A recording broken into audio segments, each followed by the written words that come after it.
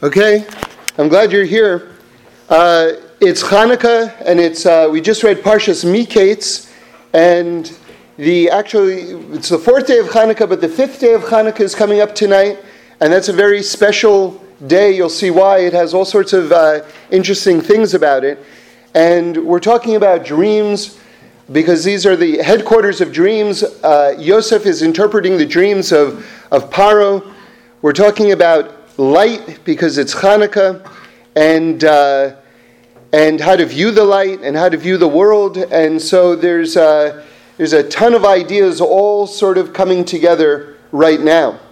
And I want to begin with an amazing halacha, a very unique halacha that we see by Hanukkah. And I'm saying over this Torah, I heard from Reb Shlomo Carlebach. So he points out something very interesting, which is that in general, he's talking about the specialness of the Hanukkah lights and the Hanukkah menorah, just the whole mitzvah to light. And he points out an amazing difference between that and every other mitzvah. Now, for instance, for a person to fulfill their obligation to do a mitzvah, you actually have to do the mitzvah. Someone can't actually do the mitzvah for you. So to give a couple of examples, let's say it's Sukkot, and I have a mitzvah to shake the lulav and esrog. So someone else can't shake the lulav and esrog for me, right? You have to shake it. And then if I say the blessing over it, you can say amen, but you're saying amen to the blessing doesn't fulfill your obligation to actually shake it. So, and this applies to all things. This would apply to, say, for a man, say, for tefillin. If I put on tefillin, it doesn't count as though you put on tefillin. You also have to put on tefillin. So you understand the idea. This is very basic. But we have to have this in mind when we hear about the uniqueness of the menorah. Now, the menorah is, as far as I know, the only mitzvah where the following law actually applies. Imagine I'm on a train, and I haven't been able to light the menorah. And the train goes by, let's say it stops in front of a window with the menorah in the window. I can actually say the blessing, not the first one, Lahadlik Ner Shel Chanukah, because that's on the lighting of the menorah. I haven't lit the menorah. But there are two blessings that you say. The second blessing is Baruch Atah Hashem Elokeinu melech haolam she'asa nisim la'avoseinu b'yamim hahem b'zman hazeh. That blessing over the menorah, I can actually say that blessing over your menorah, and I've fulfilled that mitzvah. So here you see something amazing, which is that you have done the mitzvah. You're doing the mitzvah counts as though I've done the mitzvah. And I can say a blessing over your having done the mitzvah. So you see that what you see here is, as far as I know, absolutely unique among the mitzvahs in halacha. But it shows you how Hanukkah is absolutely opening up the gates of togetherness and of healing and of bringing people together. Because here you see the barriers to individuals have been removed, and sort of like the collective soul of the Jewish people is being revealed in such a way where you're doing the mitzvah is the same as my doing the mitzvah, or I can access your doing the mitzvah, right? And all of this has to do with fundamentally looking at the candles, because you look at the candles and that looking allows you to say the blessing. So now the question is, how are we looking at each other? Right? Because those are the gates that we go through in order to be able to access this amazing aspect of unity. So the question is, how are we looking at each other? Now, Reb Shlomo now brings another aspect of the laws of the menorah, which is you're not allowed to use the menorah for mundane use.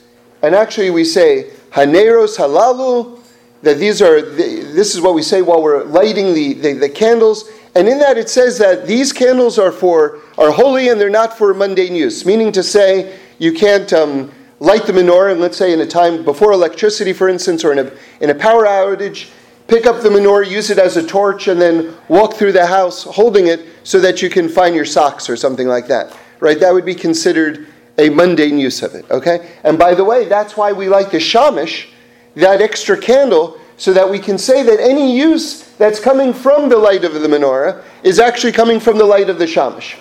So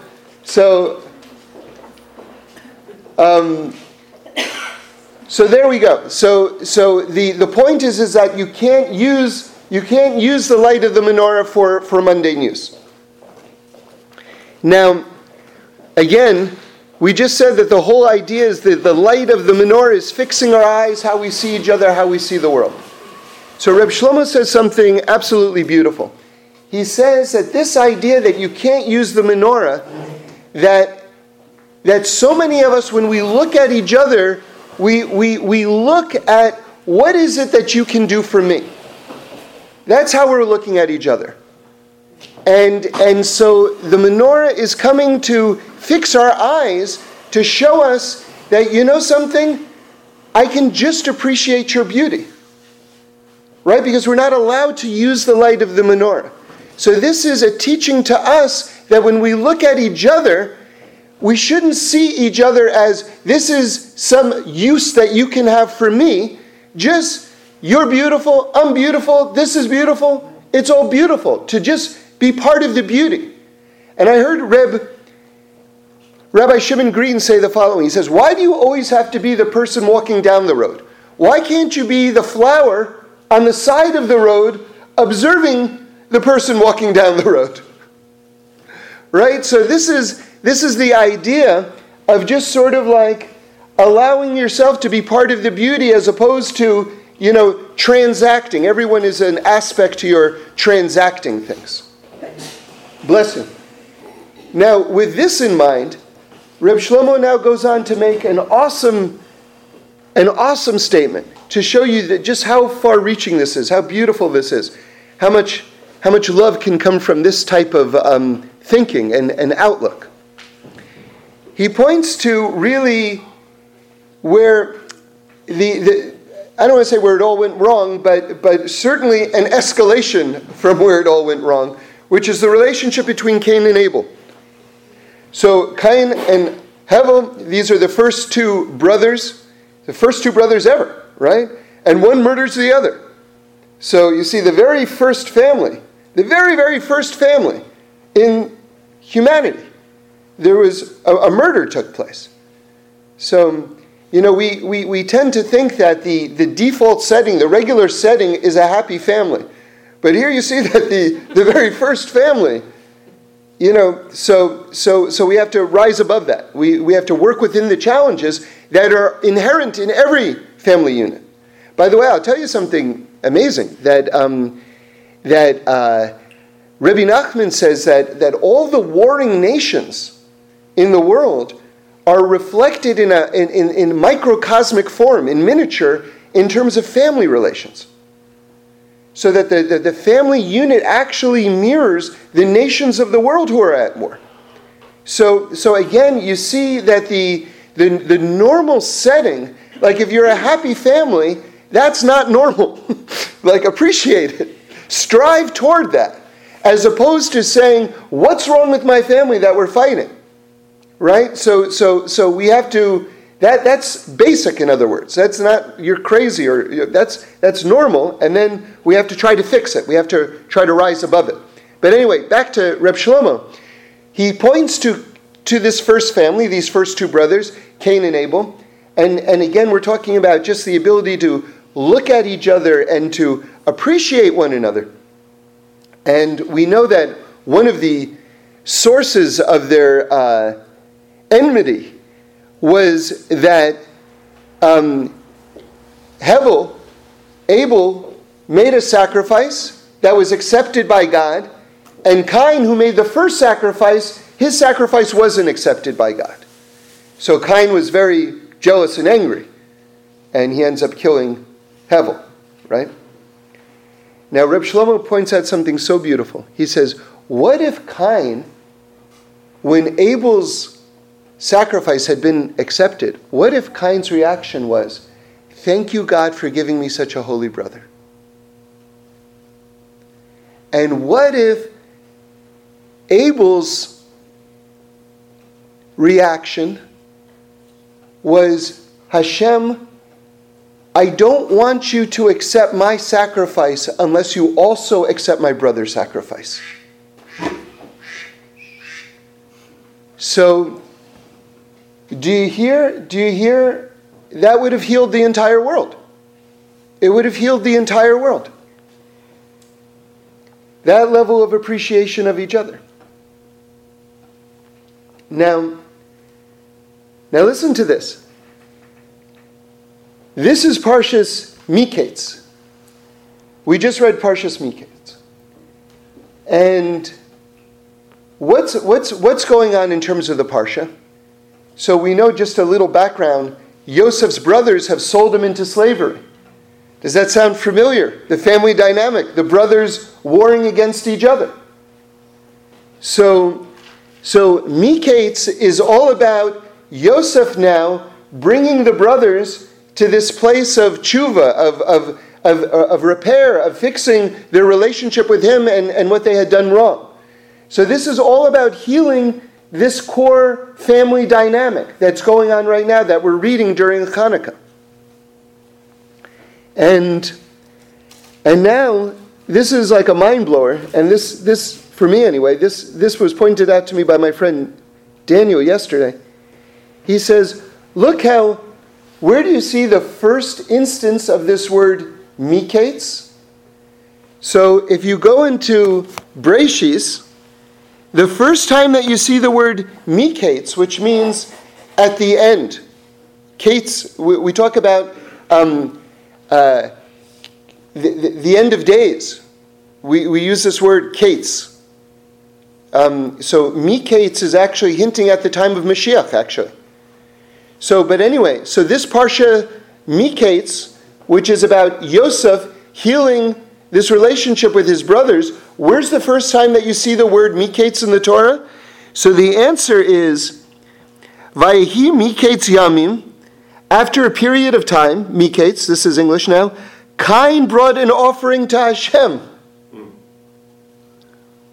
from the fruit of the ground. And as for Hevel, he also brought. And it goes on to tell the story of Cain and Hevel.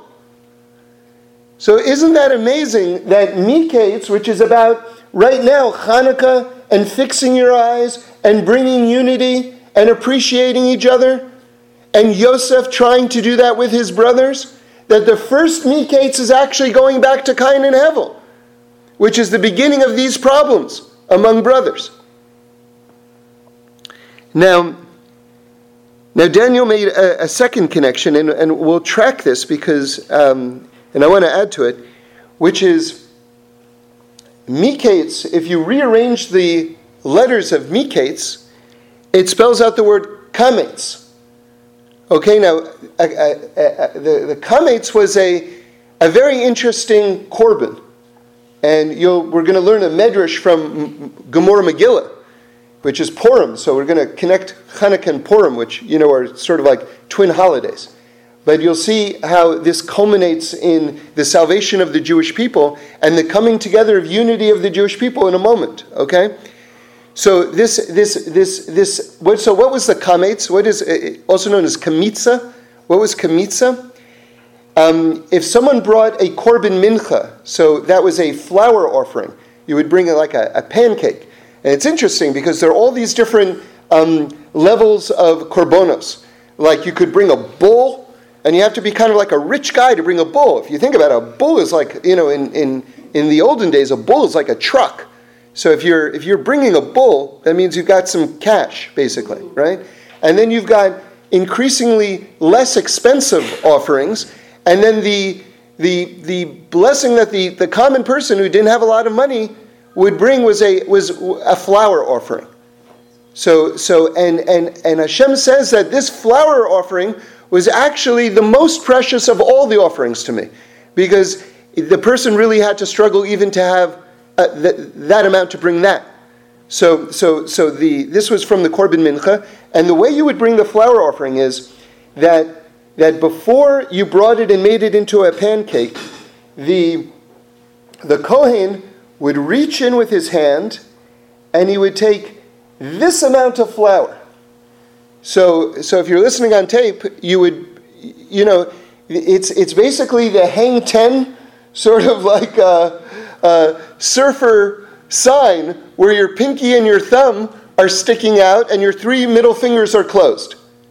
And that amount of flour that would fit with your 3 middle fingers, that would be a kametz, and that would be burned on the altar.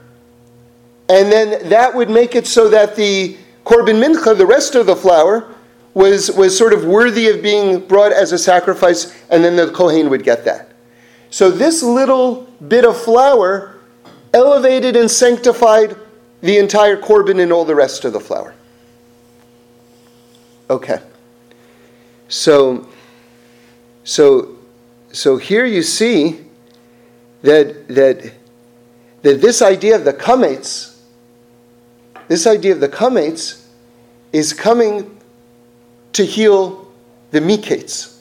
The miketz here we see is the time when Cain and Abel are fighting with each other, and that same, if you change around the letters, but it's the same letters, that kametz, that sacrifice, is coming to bring kapora and atonement and salvation for all of us where there had been fighting or, Avera, misbehaving on our part. It's coming to fix it. In other words, the seeds of the redemption are present within the description of the fighting. The miketz is already the fighting, right? Because that's the word that's introducing the tension between Cain and Abel. And the kametz, which is within that word, is already showing the healing of that relationship, because that's a sacrifice which is a healing sacrifice. But it's more than that. It's more than that. And I'm adding the following thing. And this is a story. This is in Gemara Megillah. It's on page 16a if you want to find it. So the big turning point, the big turning point in the story of Purim is when the king stays up all night. He can't get to sleep. He thinks that Haman is trying to kill him. Okay, and that's why Esther is only inviting Achashverosh, the king, and Haman to these special parties. He's thinking, why is only Haman there? It's only one guest. There must be some kind of plot, and they must be trying to kill me. And he can't go to sleep because he can't figure out, why haven't any of my advisors exposed this plot? So then he thinks to himself, he's a smart guy, he starts thinking, it must be that earlier someone did try to save my life and I didn't reward them. That's why I'm not getting the information that I need. So he calls for his book of records and he wants to go through it. It's like an accounting that he's doing to see, was there anyone who did something great for me, like save my life, and I didn't reward them? And so his advisor, who is against the Jews, I think it's one of the children of Haman, keeps on skipping over the chapter in the Chronicle of Records about how Mordechai saved his life with Bigsan and Sheresh, who wanted to kill Achashverosh, and Mordechai had exposed the plot. And so they keep on skipping over that page, and miraculously, the book of records keeps on turning back to that page. And so finally, they read, and Achashverosh says, how did I reward him? And they say, you didn't reward him. And so now he's thinking, okay, now I know what's got to happen. I've got to reward Mordechai because Haman wants to kill me. And this is in the middle of the night. All of a sudden he hears a noise outside of his door. Haman rushes in. Right? Now, this is like too much. Haman is right there. He thinks Haman wants to kill him. Okay? And to become king. And so he says to Haman, what should be done for the person who the king wants to reward? And Haman thinks, it's got to be me. So Haman says to the king, he should be dressed as the king and put on the king's horse. And now Achashverosh knows for sure that he wants to bump him off and become king. Because here he's already telling him that he wants to assume all the trappings that belong to Achashverosh. Right? So he tells Haman, okay, everything that you say, good, but do it for Mordechai. Now, Haman's head is absolutely spinning, right? Like, what's going on? And he goes and he consults with his wife and his close friends, and they say, you know something? If he's a Jew, you're not going to be able to defeat him. And then he goes to give the horse and all the king's clothing to Mordechai. Now we're going to get back to the kametz, to kamitza. This is all just setting up what's about to happen.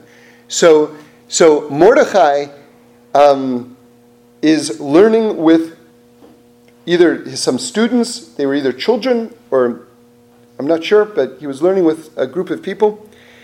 And he sees that Haman is coming toward him with the king's horse.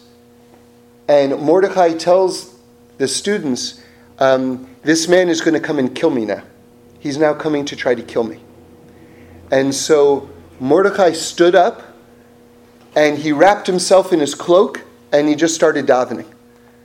Interesting, just that was his reaction. And Haman says to the students, by the way, what are you learning? Now, interestingly, the Gemara tells us, and this is, pardon me for using this phrase, but this is more or less accurate, there is a kosher type of fortune telling, if you're interested in knowing what that is.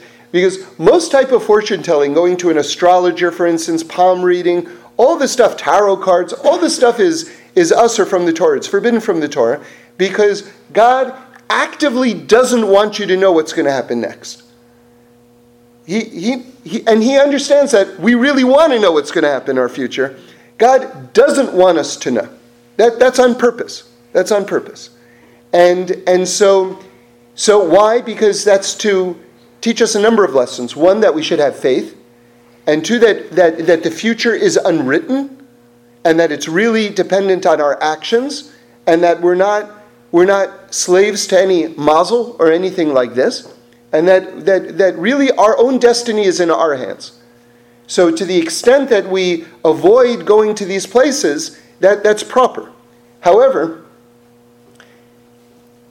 if you really want to try to learn something, you're allowed to ask a child what passage in the Torah he learned in school that day from the Torah. You can ask your child, what pasuk did you learn today? And that verse in the Torah will have some sort of meaning to you. That's permitted. So anyway, Haman says to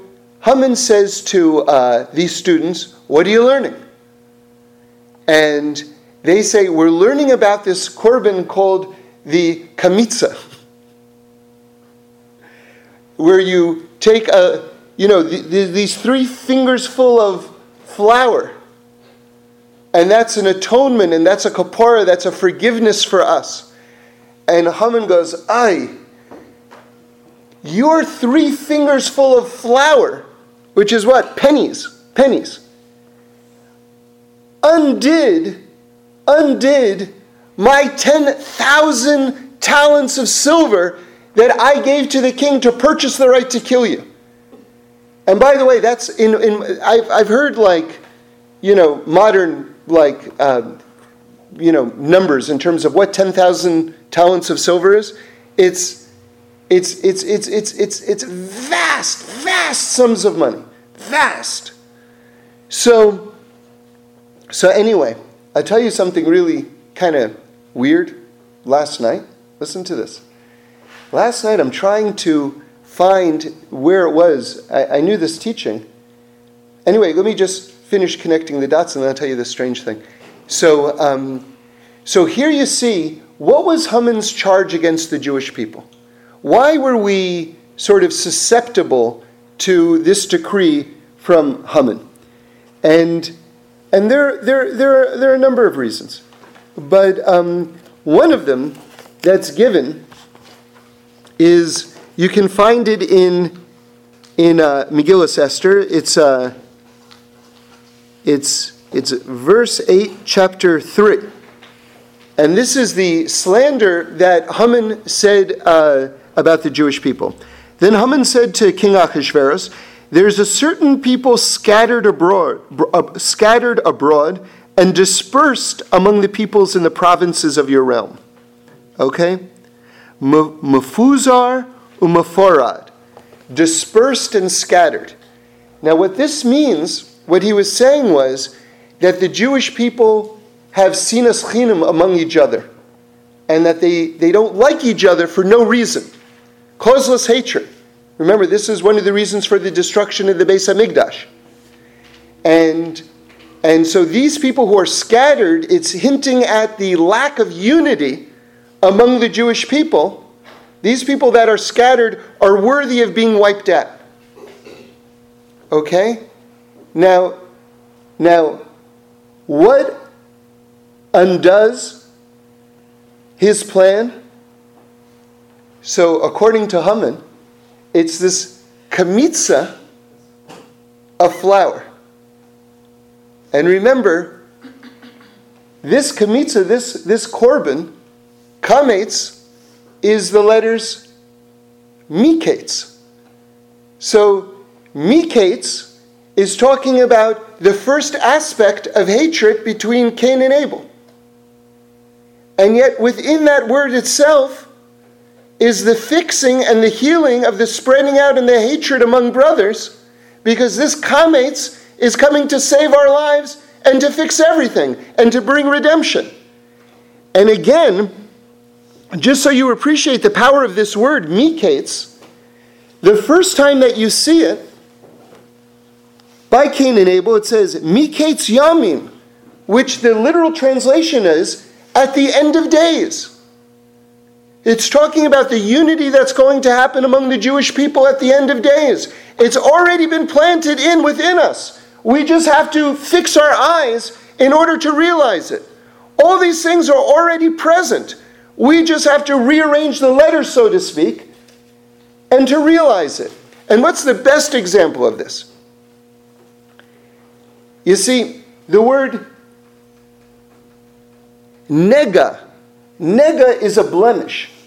And it's actually when someone has saras. Why does a person get saras? There was this spiritual form of leprosy.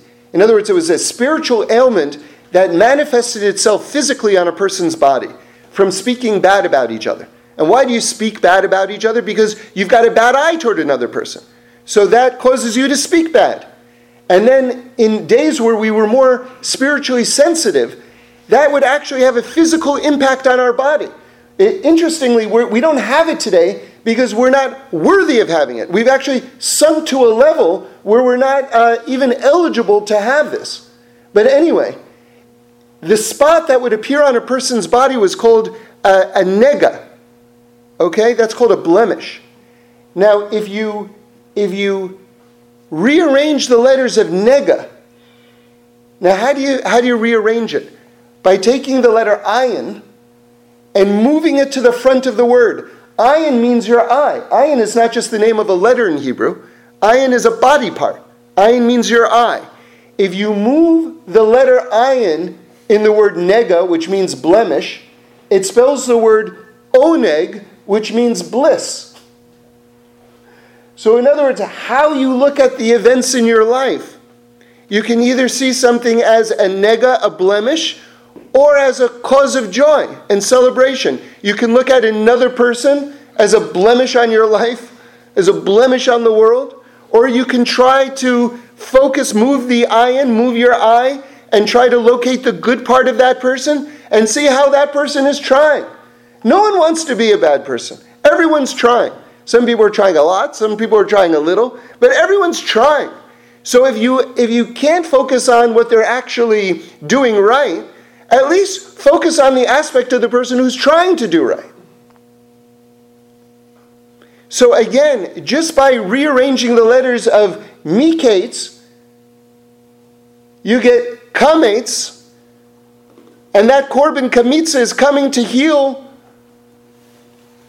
the dispersion of the Jewish people, and then you get back to miketz hayamim, the end of days when we're all going to come together. So, just as a PS, and this is not part of this teaching, but just to tell you just something strange. I was trying to find this, where this was in the Gemara, and so I was Googling around, and I had all these keywords, and somehow I didn't have the right keywords, and I couldn't find this where it was. I told you it's in Megillah 16a if you want to look it up. But I couldn't find it. I was getting a little frustrated, and then I go, and what am I looking for? I'm looking for this Gemara about the Kemitza, where you grab it with your middle three fingers, and you hold it. And so I got distracted, and I saw, unfortunately, he should rest in peace, a movie star just died in a fiery car crash yesterday. And he was in these movies about very dangerous driving. So it's very ironic, very tragic that he died. So the Fast and Furious movies. Paul Walker, is it? Yeah, so rest in peace. Anyway, so I got frustrated from looking at looking for this Kemitza Gemara, and so I clicked on that story about him, and I scrolled down, and they've got a picture of him, and in the picture he's doing this. Right? He's holding his fingers, his hand in the Kemitza offering position. So, anyway.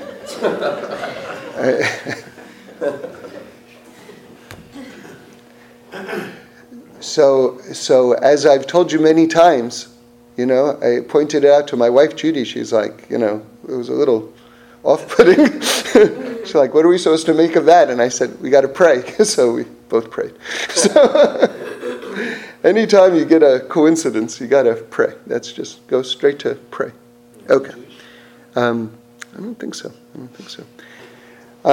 Okay. So now I want to continue on. And back to Mikates. So we see that at the beginning of this parsha, Yosef is taken from prison straight to see the king. And as soon as this time had ended, that Yosef was supposed to be redeemed, in other words, he had served his sentence, so to speak, whatever kapara, whatever soul fixing that he needed to do, he had done. And then it uses the word mikates at the end of those 2 years. Yosef was taken to see the king. So now remember, this is probably the greatest meteoric rise in history. We have someone who's a hated Jewish prisoner. I mean, just all Jews were not popular in Egypt because they were vegetarians and we ate meat and for whatever other reasons. And he was a prisoner. So that's the lowest of the low. He's taken from prison to run the greatest empire in the world. To this day, we're still talking about the greatness of the Egyptian empire. And this was done in the snap of a finger. And so, Mikates means at the end of the period that he had to transact his tshuva, his return, he was immediately lifted up. And they say that when the end of days comes, it can come in the blink of an eye. Right? So again, this idea of Mikates ending, it's just everything is incredibly precise to the second. Not only that, but you see another illustration of that, because when Yaakov Avinu was born, he was holding on to the heel of Esav. And one of the teachings of that is that Esav represents the Galus, the exile of Edom, of Rome. And as soon as that's the last of the exiles, that's the one we're in right now, as soon as that's over, you've got Yaakov holding on to his heel, bang, right into the next era of humanity. Right into Yaakov, right into Yisrael. So again, it's the suddenness that it's going to happen with. Now, it says that Paro had a dream, and Yosef is coming to interpret Paro's dream. And the word that it says, it's right in the beginning of the Parsha, right? It says the Chulem, okay, that means dream of Paro. Ches Lamed Mem. So why did Paro have this dream to begin with? And the reason is because Hashem wanted to elevate Yosef and to feed the world in its time of famine. Okay? So this word for dream, if you rearrange the letters, it spells lechem, which means bread or food. So you see that within that dream, it was the vehicle to bringing food and bread into the word. Chulem is lechem.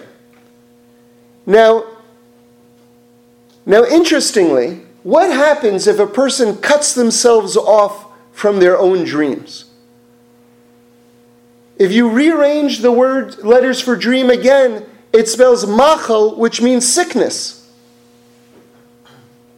If a person stops dreaming, aspiring, loving, wanting to do better, wanting to increase, this is a root cause of sickness. And again, it's all contained within these three letters. And of course, what is our lechem? What nourishes us is our dreams. Right? So lechem and dreams. So all present there. Now I want to transition because I want to show you something very, very interesting. So tonight is the fifth night of Hanukkah. And this is something we can all have in mind, because the fifth night of Hanukkah is actually distinct from the other nights. And the reason is because it's the only night, just the way the calendar works out, it's the only night of Hanukkah that never falls on Shabbos. So as a result, the fifth night of Hanukkah is the darkest night of exile, if you will. Right? Because this is the time when the nights are longest. Hanukkah is always coming at the time in the year where the nights are longest. So, at least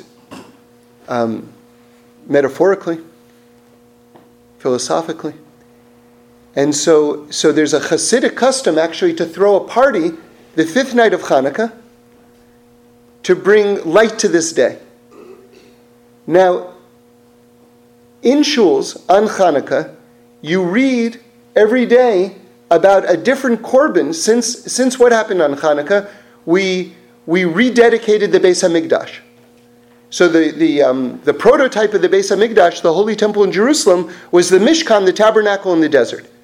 So the section that talks about dedicating the tabernacle in the desert, the Mishkan, and all the tribes, every day a different tribe came and brought an offering, okay? That's what we read on Hanukkah. So I started thinking, if the fifth night is the darkest night of Hanukkah, that it never has the light of Shabbos connected to it, what tribe is the fifth day of Hanukkah that we read in the Torah? And fascinatingly, it's Shimon. Shimon, you should know, is all over the place. Shimon, well, let's start with the basics. When Moshe Rabbeinu blesses the tribes at the end of his life, there's only one tribe that he doesn't give a blessing to, and that's Shimon. Not only that, but Shimon plays a behind-the-scenes kind of starring role in Parshas Miketz. Because when they decide to allow the brothers to go back, they hold one of the brothers in prison. Yosef holds one of the brothers in prison as collateral, so to speak, and he doesn't let him go, and that's Shimon. And Shimon is the one who was sort of leading the plot to kill Joseph. So interesting, Shimon, which is the fifth tribe, right? And it's also the tribe where the whole thing with where Pinchas kills Cosby and Zimri. It was the tribe of Shimon that did that whole thing with the Midianite women, right? So Shimon is the one that doesn't have that extra aspect of light. But I was thinking, what is the Zohar? The Zohar, right, which is the repository of our mystical teachings, the Zohar means light. That's what it means. And who is it written by? Rabbi Shimon Bar Yochai. So here is Rabbi Shimon Bar Yochai who's coming to fix any light that's missing from Shimon, like filling in that extra light. All right, so now let's just talk about